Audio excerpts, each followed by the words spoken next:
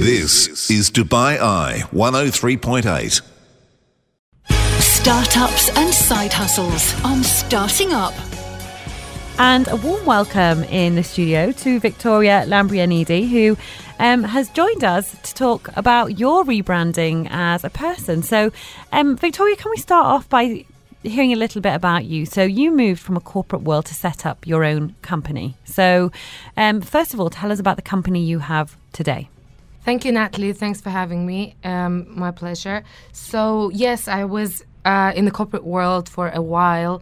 In 2012, I've joined it and the company here in Dubai, and I left in 2016 to start my first business, which I will get back to later. So the business that I'm having now, it's a coaching business. I coach entrepreneurs of small and medium-sized corporate organizations that want to basically find fulfillment in anything they do in life. So I had to completely rebrand myself from being a person who's working with governments on various projects in emerging markets to basically becoming in self-development field. Okay, so you're kind of a coach for the people who are at the top of their game, but perhaps are looking for a little bit more out of their life, a little bit more of meaning, a little bit more purpose, and a little bit more direction. Absolutely. So these are people who are self-made, and they've mainly were working all their lives and never had a chance to really get to know their own values. They don't know anything about the limiting beliefs that don't allow them to grow further, or as individuals or as businesses. And my role there is to come in and help them basically go on a date with themselves, with their real selves, and then create a plan where they can actually focus and prioritize, because with the amount of work and worries that I have on a daily basis, it's really difficult to identify their real priorities. And when you encourage them to seek sort of more fulfillment, what kinds of things are we talking about here? What kind of tangible things do we mean? Is it sort of maybe doing something different in their spare time? Is it giving back? Or, you know, what kinds of things are we talking about here? So I believe it's difficult to say, because it's different for each of my clients, and they decide that. All of us are masters of our own lives, so nobody can really tell you what you should work on. So what happens a lot nowadays is you have all these training courses where you come in and they tell you, okay, this is what you have to do. Where here, we just work from the perspective of where you actually act as a master of your life with the help of me, a coach. And then we identify that through the processes that I offer. Okay. And one of the things I was quite keen to find out is, you mentioned, you know, this is the second company you had, and you've kind of changed a couple of times. You worked in a corporate environment. So what was the first business you decided to set up, and what was what was your reasons behind that? So I was with the company here in Dubai that gave me a lot of opportunities, and I've learned a lot about emerging markets with them in the region of Africa, because I was working in emerging markets before. And then I saw the opportunity to do it by myself. That's when I decided that I've always wanted to work for myself, and sort of I've had that inspiration. I never saw myself of working in a corporation and becoming a CEO. Never. I've always wanted to be a self-made woman. So the chance came to me when one of the contracts in one of the African countries approached you directly. Me, yes. Yeah. And then I just decided to leave. So it was pretty easy. So I guess you had your first client when you decided to take that leap. So you knew, okay, I've got somewhere to start. But it's daunting. So you go from working in a corporate environment to suddenly having your own business, and the buck stops with you, and making the money starts with you and ends with you. So Absolutely. What was that like for you? I knew that I'm going to be secured for some time. So that gave me, obviously, a little bit of security. And then I could create more. Then I started thinking, okay, what else I can add, what else I can develop. And it was great money-wise, but it was not great mentally, because I had no control over anything within that business structure. So that's how I started thinking of switching to something different.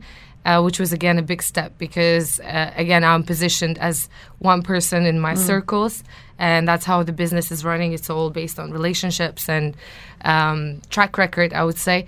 And then, that's when I decided to take some time off, and I went through many different courses from Harvard to Tony Robbins to everything else to get to the point where I am today.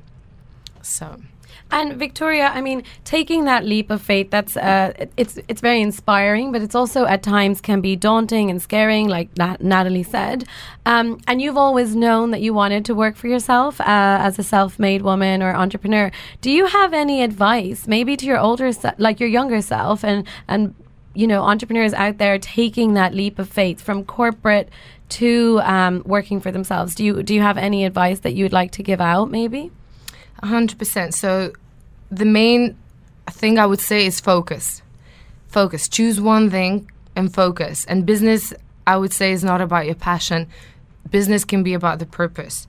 So if you choose a purpose and you stick to it and you just kill it till the end, until you exhaust all your resources and all your ideas, you should not move to another one. Otherwise, you'll keep on. I wasted a lot of time from trying little things within that big thing that I've started, and maybe that's why I didn't continue. If I was focusing on only one thing, I would have probably still done that business and maybe do something else on the side. Yeah. So that's important. And how did you go about personally rebranding Victoria? Because lots of people would have known you as the previous iteration of your business, and what you did working for a company was kind of in a similar field. So to suddenly rebrand and to say, look, I'm transforming from working in emerging markets, having these contracts with government organisations, to saying, look, I want to help people on a really personal level. How did you go about that rebrand in yourself? That was tough, but it wasn't at the same time, because I was the change myself. So I was that person who was sort of having everything and nothing at the same time.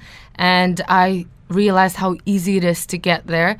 So I thought that I will just be that change. And that was a part of my rebranding strategy. So I just have to show that this is me and I've done it, so you can as well. Of course, from social media and the team around me that I've created to slowly rebuild it and reposition myself. But the main thing and major mistake that all the smaller companies do is when they rebrand, they actually focus on themselves, what they like, rather than on what the clients need. In the beginning, I was making that mistake, but again, with the team around me, marketing, mentors, coaches, who helped me to realize that I need to actually study pain points of my clients. And then that allowed me to work backwards in order to actually position myself in the right way, so people perceive me the way I want them to perceive me. And do you think more of us now, particularly the kind of clients you're working with, people who've reached the pinnacle of their careers, do you think a lot of us are thinking about ourselves as brands now? Yes, and it's also not ideal to me, because I am a brand of my own company at the moment.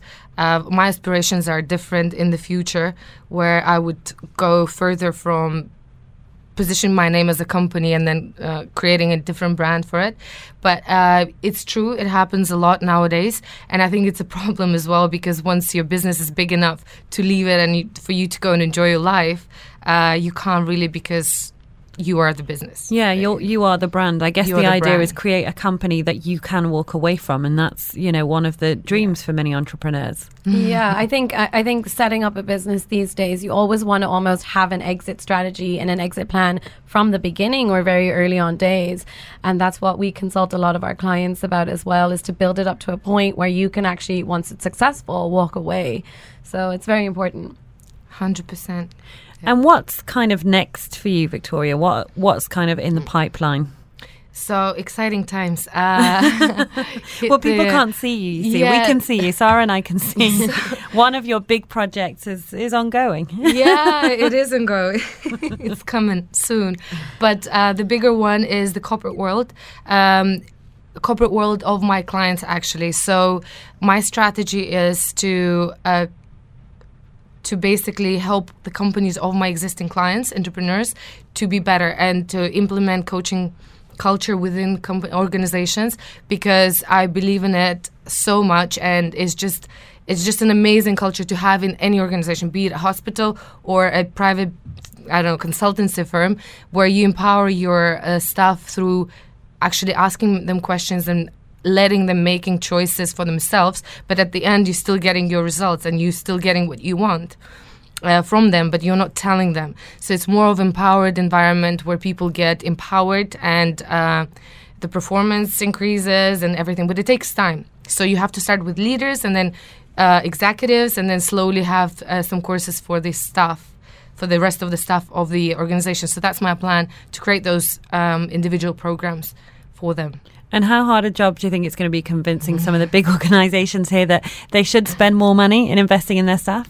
Do you know what? It's not investment. There are companies who will believe in it, and there are companies who will not, or the leaders. It all comes from there. So that's why if I focus on my clients, existing clients who already saw the change in their lives, with coaching with me within 3-6 months, then it will be easier for me to enter the organizations, and then the more success stories I'll build, obviously, the easier it's going to be to penetrate the rest of the market, I believe. That's all we've got time for. Best of luck with the big project inside your tummy. Hope all goes well, and best of luck with your business. Victoria Lambrianidi is an executive coach and entrepreneur. Thank you so much for joining us on the show. Thank you, Natalie. Thank you. Thank you. This is Dubai Eye 103.8.